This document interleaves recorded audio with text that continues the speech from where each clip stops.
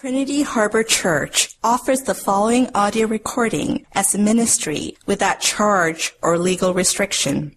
We're located in downtown Rockwall, Texas, serving the greater Northeast Dallas area. For more information, visit us online at trinityharborchurch.com.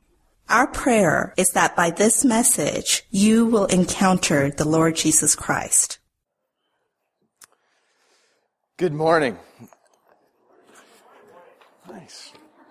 Some of you are awake. A couple of quick odds and ends before we get started. You may notice that on the inside of your worship guide cover, there is a welcome to visitors sheet if you happen to be visiting with us and would care to fill that out. What we're going to do is call you up and see if you want to grab a cup of coffee. No pressure. No, if you are here and want to be known, we would love to get to know you. So you can rip that off and drop it in the offering plate as it goes by later in the service if you're interested in that. As well, I just got up here and thought I had 3 things to say.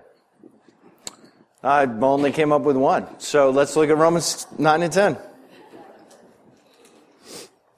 We'll be reading Romans 9:30 through chapter 10, verse 21, which is the passage on which the teaching is based. If you're able, I'll ask you to stand with me for the reading of God's Word. What shall we say then?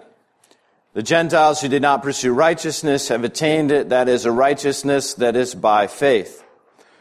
But that Israel, who pursued a law that would lead to righteousness, did not succeed in reaching that law. Why? Because they did not pursue it by faith, but as if it were based on works. They have stumbled over the stumbling stone, as it is written, Behold, I am laying in Zion a stone of stumbling and a rock of offense, and whoever believes in him will not be put to shame. Brothers, my heart's desire and prayer to God for them is that they may be saved. For I bear them witness that they have a zeal up for God, but not according to knowledge. For being ignorant of the righteousness of God and seeking to establish their own, they did not submit to God's righteousness. For Christ is the end of the law for righteousness to everyone who believes. For Moses writes about the righteousness that is based on the law, that the person who does the commandments shall live by them. But the righteousness based on faith says, Do not say in your heart, who will ascend into heaven? That is to bring Christ down, or who will descend into the abyss? That is to bring Christ up from the dead. But what does it say? The word is near you, in your mouth and in your heart. That is the word of faith that we proclaim. Because if you confess with your mouth that Jesus is Lord and believe in your heart that God raised him from the dead, you will be saved.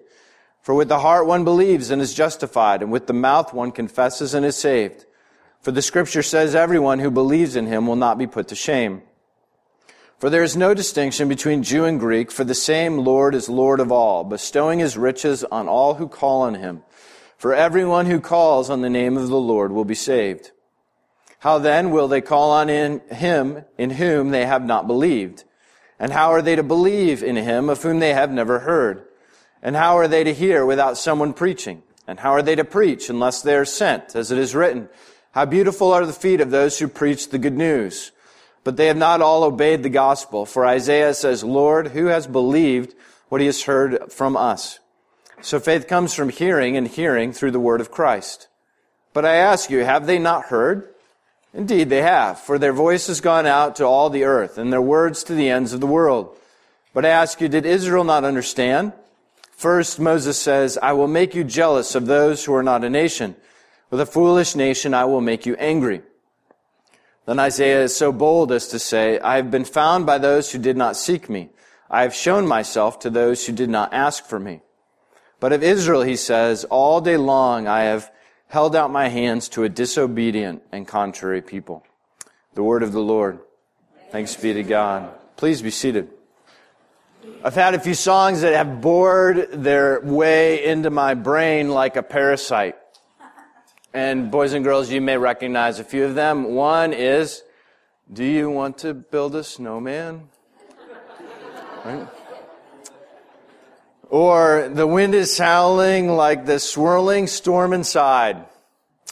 Couldn't keep it in, heaven knows I tried. Don't let them in, don't let them see.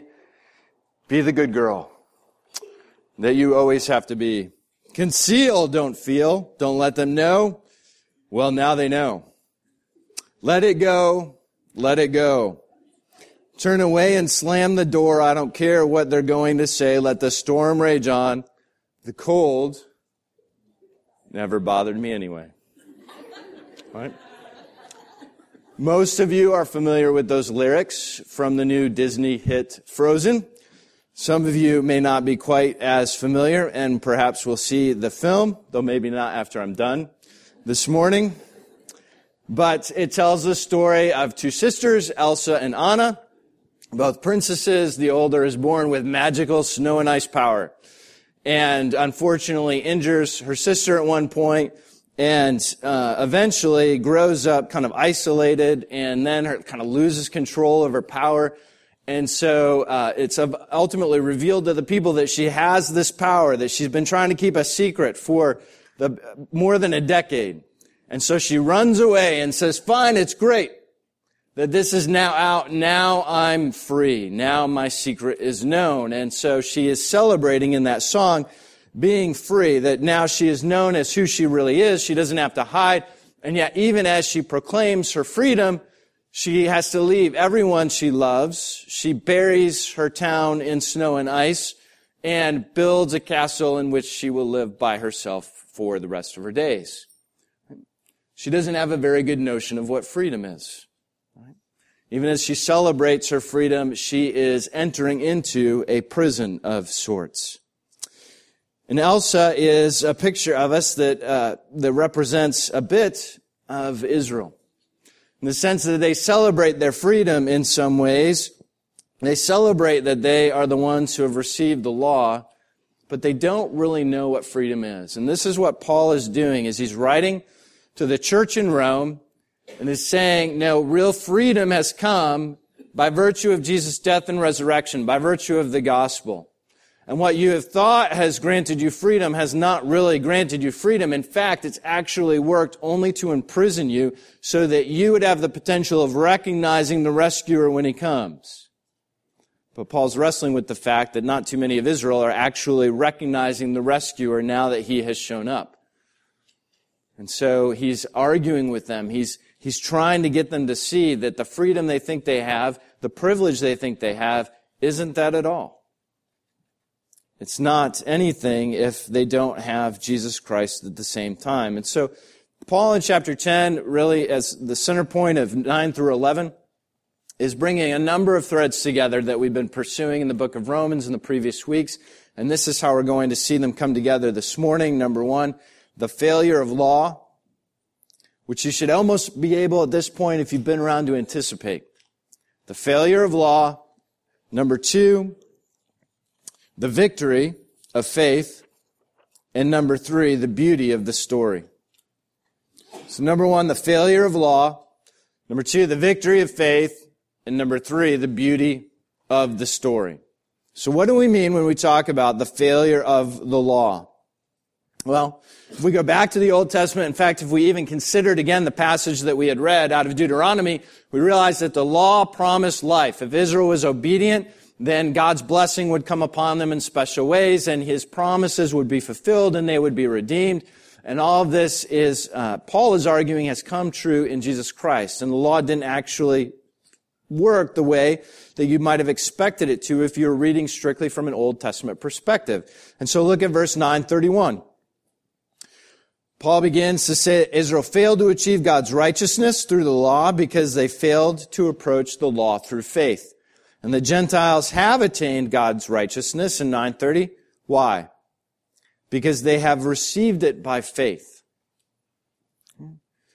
The Gentiles have come in, they've been allowed to know God through Jesus because they have received what God has given by faith, and Israel is not recognizing Jesus because they're trying to attain a righteousness that is through the law and not through faith. In other words, the Gentiles have been surprised and have been given something beautiful by God and have received it. As where Israel is trying to manufacture something from within, whether it's because they believe they're set apart by things like circumcision and dietary laws, or it's because they think that they can actually live such a life of obedience that they would warrant God's blessing. Either way, they're trying to manufacture something. It's a pursuit of righteousness through the law that's not working. And when Jesus comes onto this scene, he acts, Paul quotes from Isaiah, like a stumbling stone. Israel's walking along. They think, okay, we've got things, we understand the law, we understand obedience. Jesus plops down in the middle of that, and they can't do anything but fall face first onto the ground because he messes everything up. Right? Resurrection changes everything. The arrival of Jesus, his death and resurrection, makes the church, the people of God, have to rethink much of what they thought they knew about the Old Testament. And this is what's going on before us in the book of Romans. So, Jesus is the stumbling stone and causes us again to ask the question and make sure we understand what was the problem then with the law. Wasn't the law from God? Isn't the law good? Why did it then not affect what it was supposed to affect?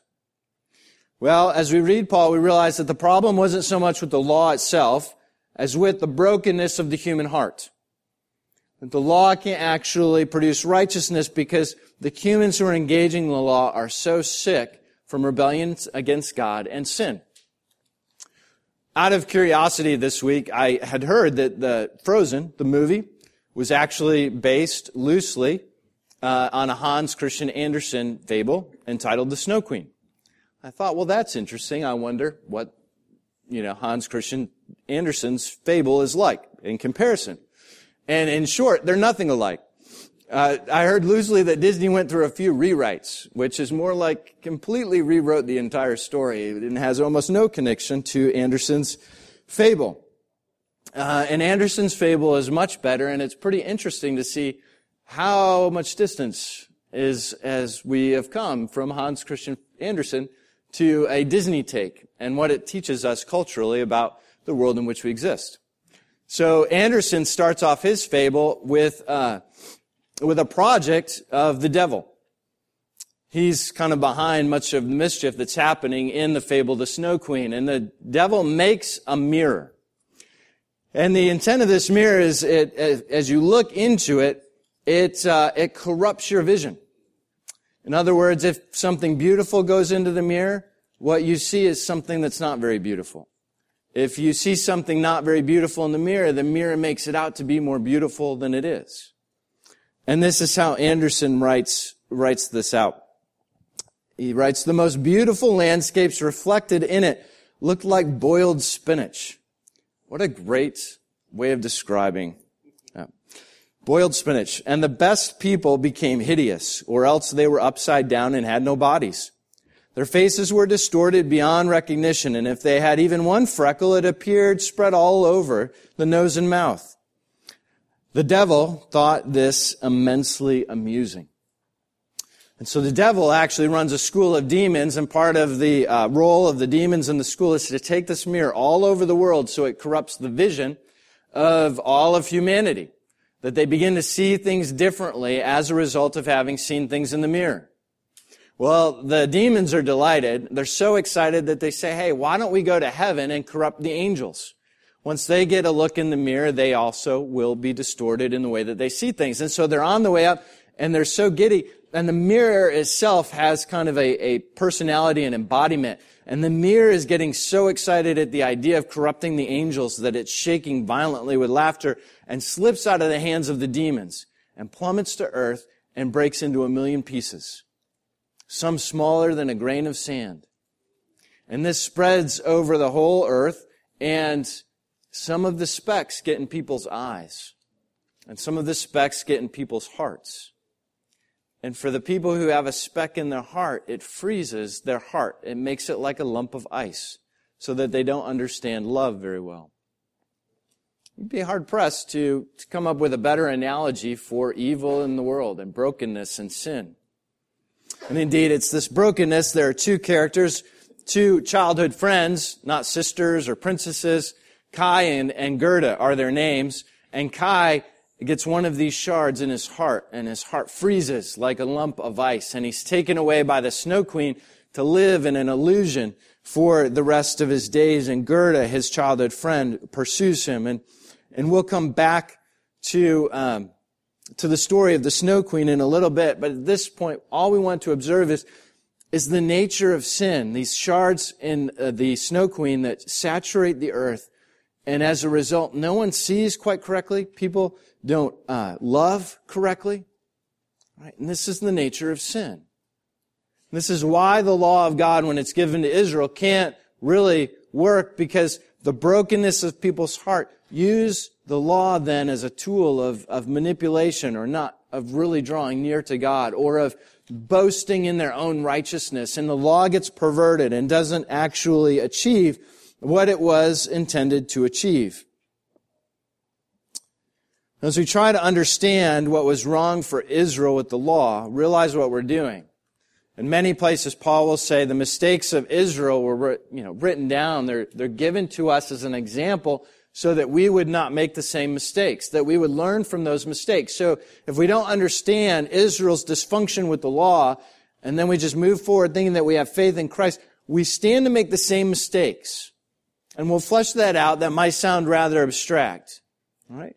One of the better lenses in the New Testament by which to do this is the story of the prodigal son. In Luke's gospel, it records a story that Jesus tells. There's a rich father. He's got two boys. One boy runs off and spends his inheritance. He asks for it early and then returns home repentant after he spent everything. The older brother stays at home, honors his father, and when his younger brother comes home, is very angry because his younger brother is received home without really any consequence. He's simply welcomed back into the house. And this, Jesus actually says this is a parable that shows us, that deals with the brokenness of Israel's heart, but it's a parable that deals with the brokenness of our heart as well. See, what you have to understand, first and foremost, about the parable of the prodigal son is that both sons hate their father. Right?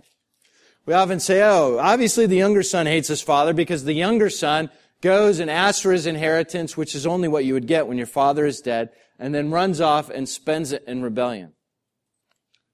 But we see at the end of the story that the older brother is just as upset, is just as angry or hating the father, because he won't heed the father's wishes.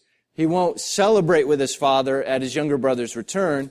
He simply wants what he perceives to be justice against the wishes of his father. It's really brokenness on both sides. It's a picture of sin that we wrestle with in different ways. And you probably have a leaning one direction or another. Some of you, we would say, have more in common with the younger brother, the one who rebels outrightly and pursues a life of pleasure. As you look back over your life, what has it been? Are you the rebellious sort? Did you go off the ranch in high school or college or in your 20s?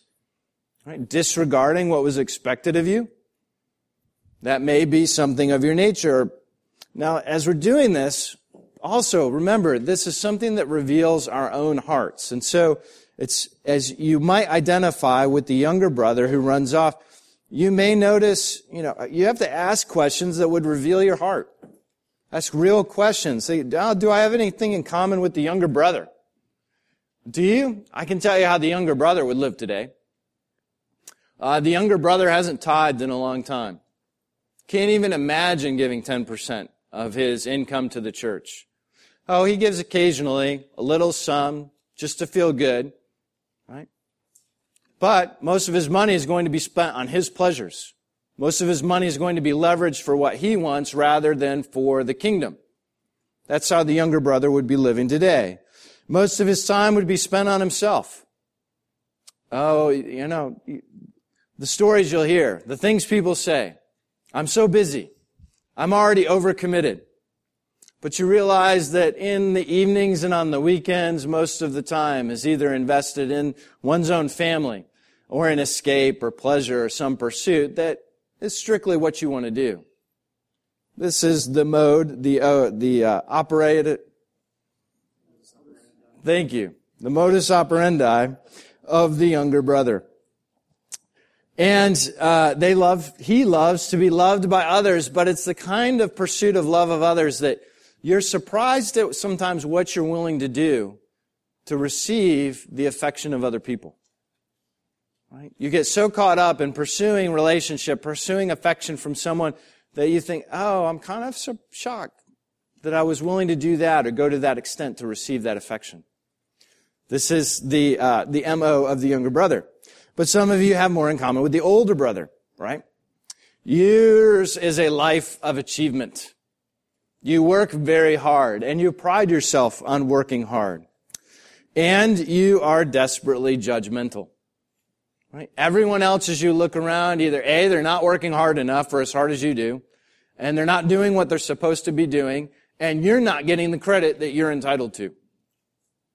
Right? That's the kind of things that you think to yourself and say in quietness, and you're angry a lot of the time.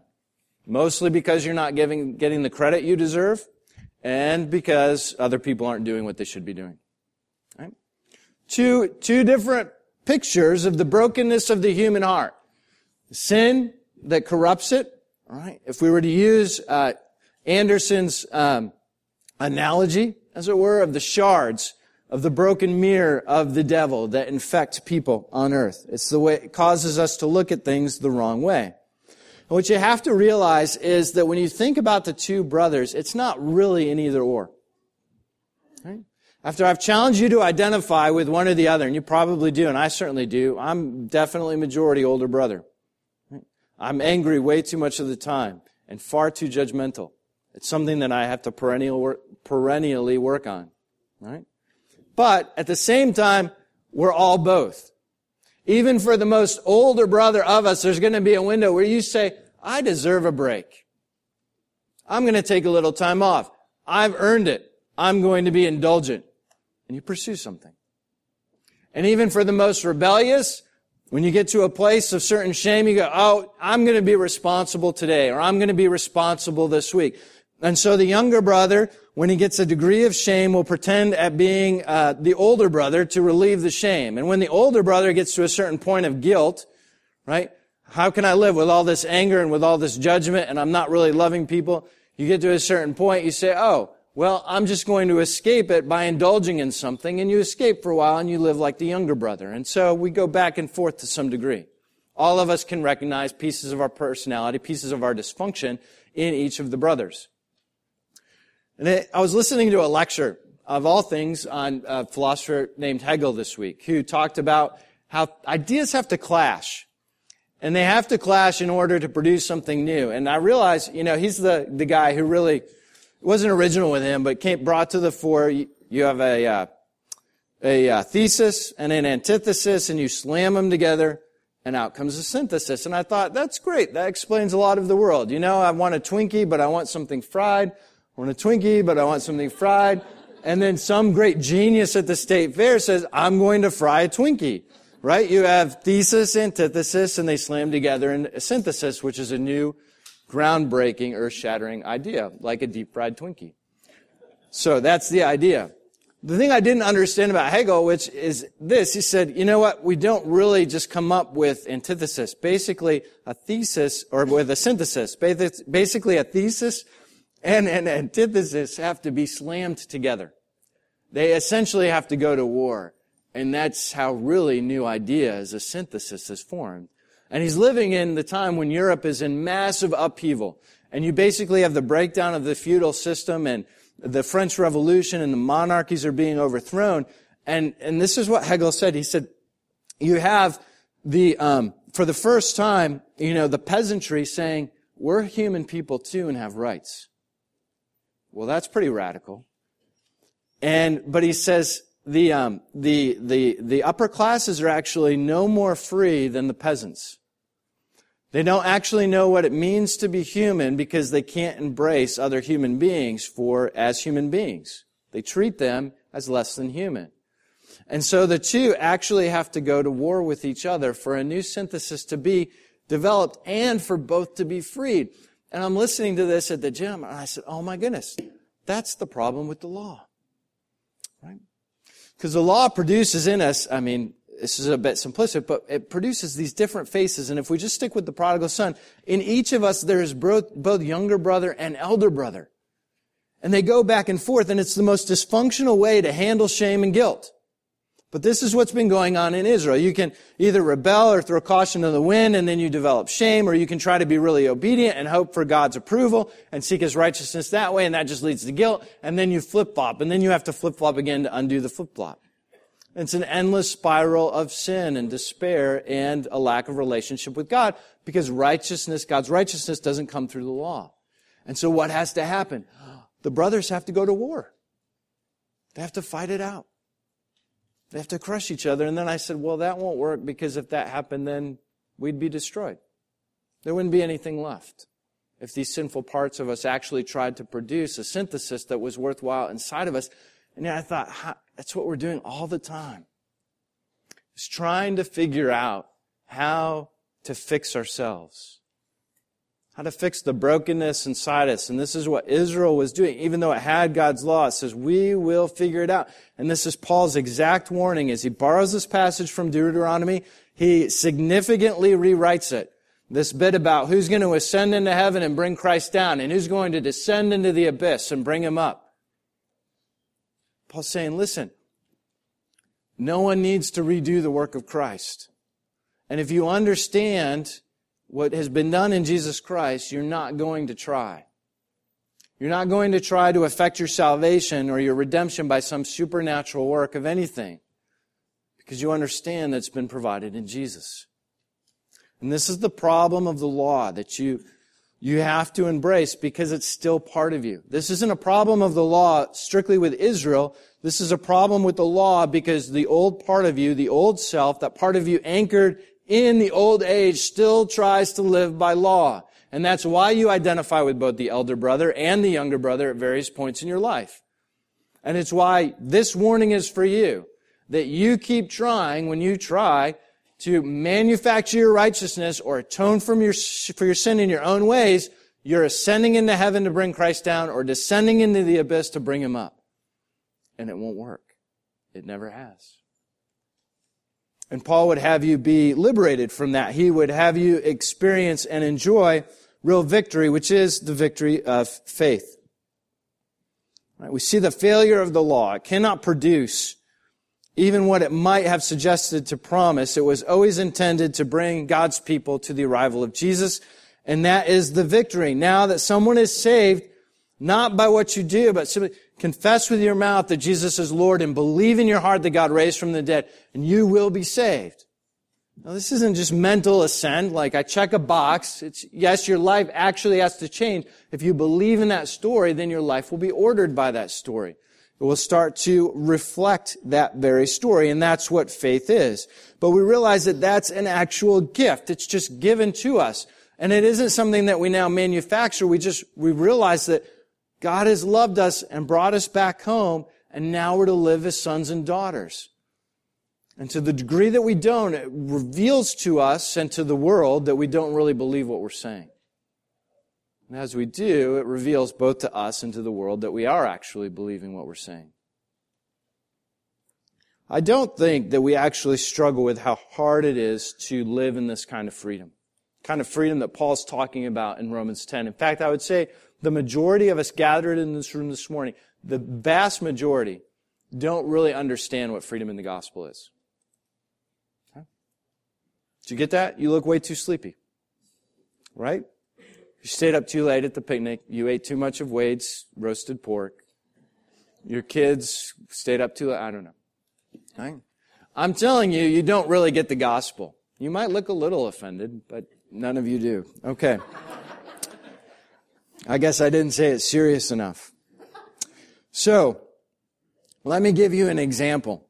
Because the people who are actually really good at not believing the gospel are ministers. And here's a sad example. Tim Brewer was a minister in the EPC, and he was actually a very prominent minister. The EPC is kind of a sister denomination of the PCA.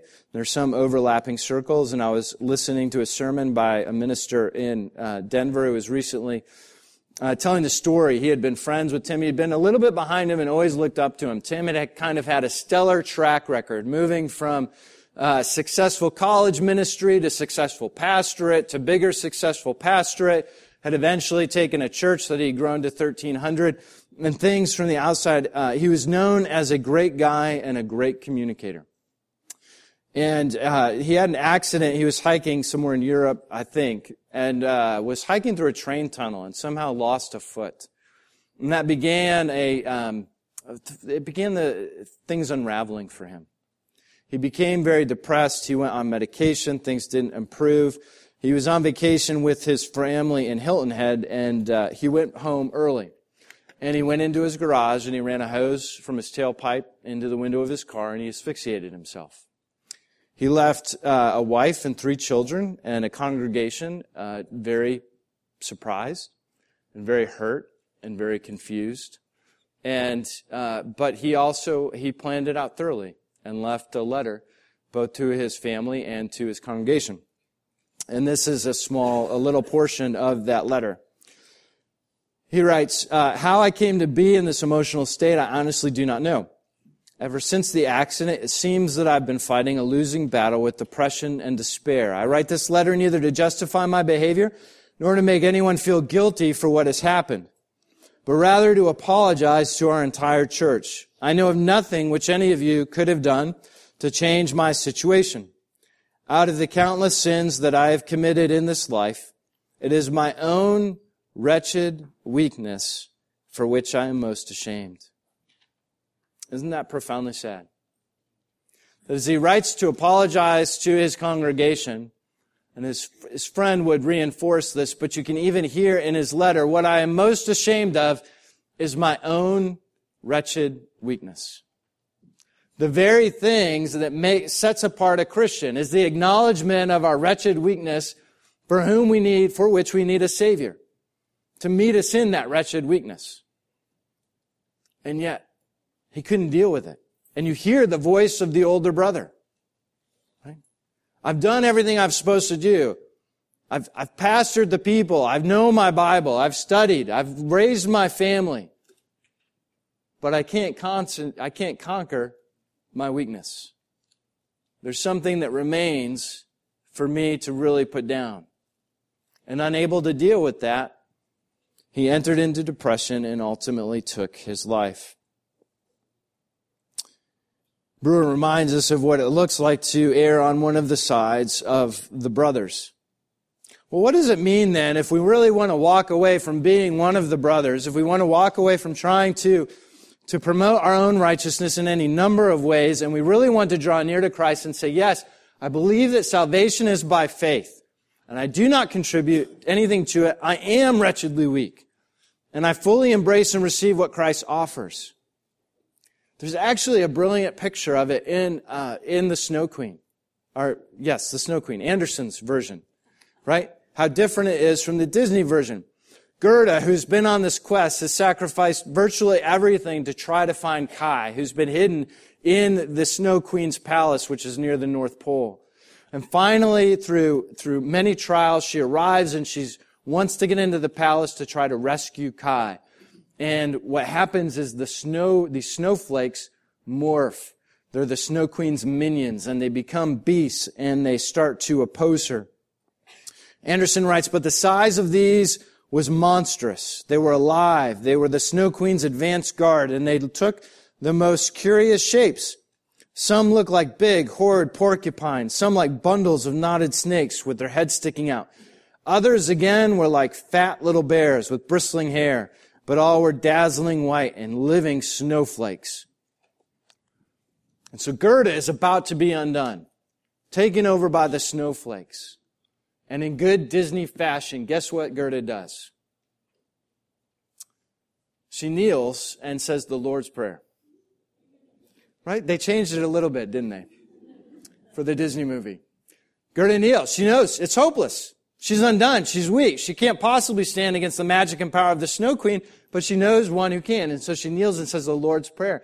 And as she does, the words of the Lord's Prayer morph into the army of the Lord. And the army does battle for her and takes out the snowflake monster so that Gerda can enter the castle and find Kai and ultimately save him. It's a picture of absolute weakness, absolute understanding that there's nothing that I have to offer to bring. And Anderson gives us this picture as one who is totally reliant upon the grace of the Lord to conquer the greatest monsters that we might face.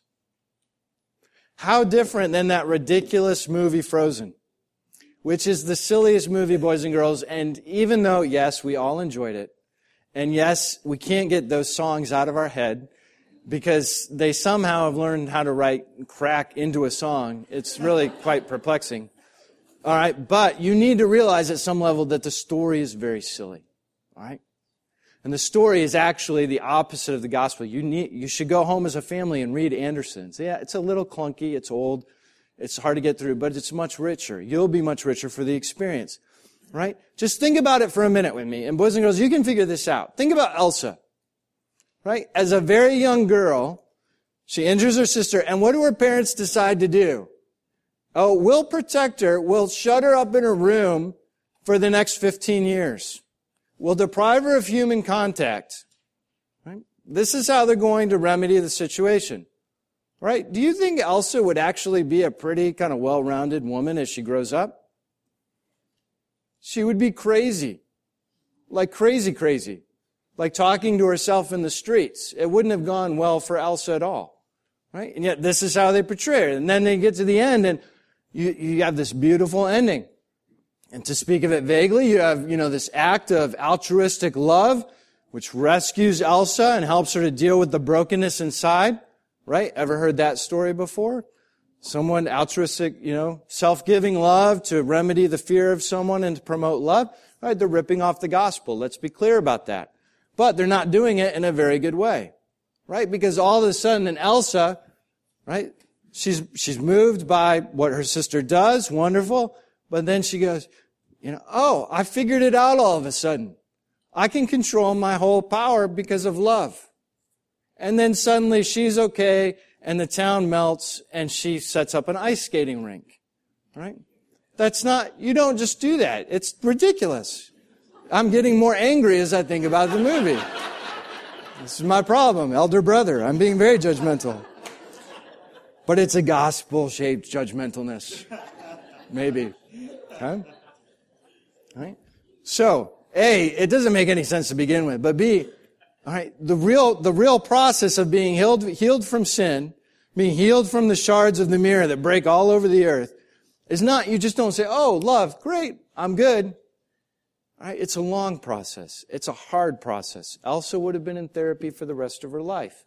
All right, that's the kind of thing. The gospel needing and being worked in to actually redeem us, that we would be reliant upon Jesus and not simply on our own strength. And that's really the message of Frozen, right? The people are in a bad predicament. How do they get saved? They save themselves. Right? And that's the most destructive message of all. We believe in a completely different story. You and I are in a very bad predicament. The whole world is in a bad predicament. And we can't save ourselves. We need rescue to come from outside, and we need to throw ourselves on the mercy of that rescue. And that's why our story is actually much better, because we can't rescue ourselves. All right? Only in a Disney movie does that actually work or even come close to working. Right? We need to be rescued from the outside. And this is why the story is so important. It is the beauty of the story. And it is why the story must be told, and it is why Paul celebrates. He not only says, this is the beauty of the story, but he says, how beautiful even are the feet of those who bring good news. How beautiful are those who tell the story of the one who has come to rescue from the outside.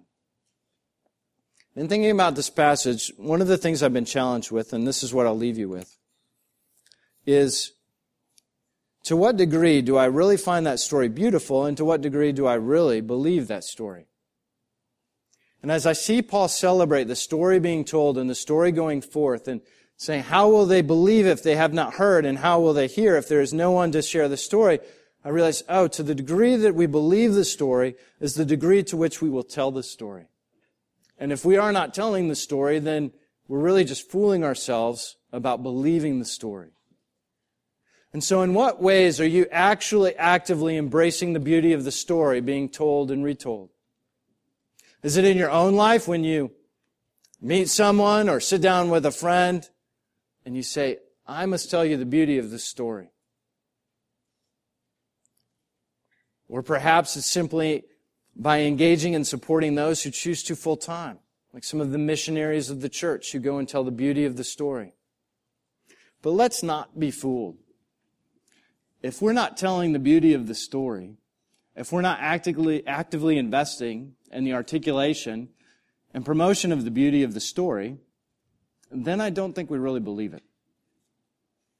we will always extend salvation very much like what we have received. And if we think our salvation has come from whatever place, that's what we're going to relay in our average communications and dealing with other people. And if we're not revealing the beauty of the story of Jesus, the rescuer from outside who saves us from the desperate ends of both the younger and the older brother, then we don't really know that story or believe it or live it. And it doesn't inform our stories. And for that we should be worried, because we're far more like Israel than we would dare admit. So let's run. Remember where your rescue comes from and throw yourself on His mercy. Let's pray.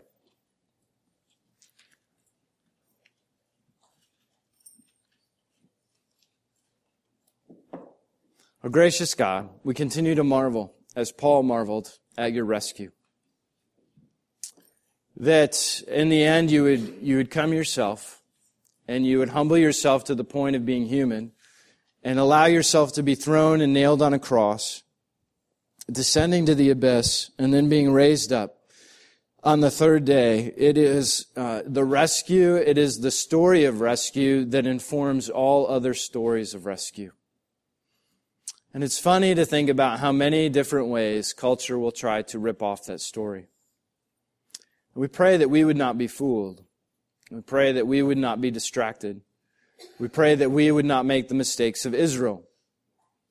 But instead we pray that we would hear Paul, and thus hear you, and be faithful to the story of Jesus coming to rescue us. We pray, Father, that you would forgive us for the ways in which we constantly try to manufacture our righteousness. Forgive us for the ways in which most of our lives look like the younger brother or the older brother.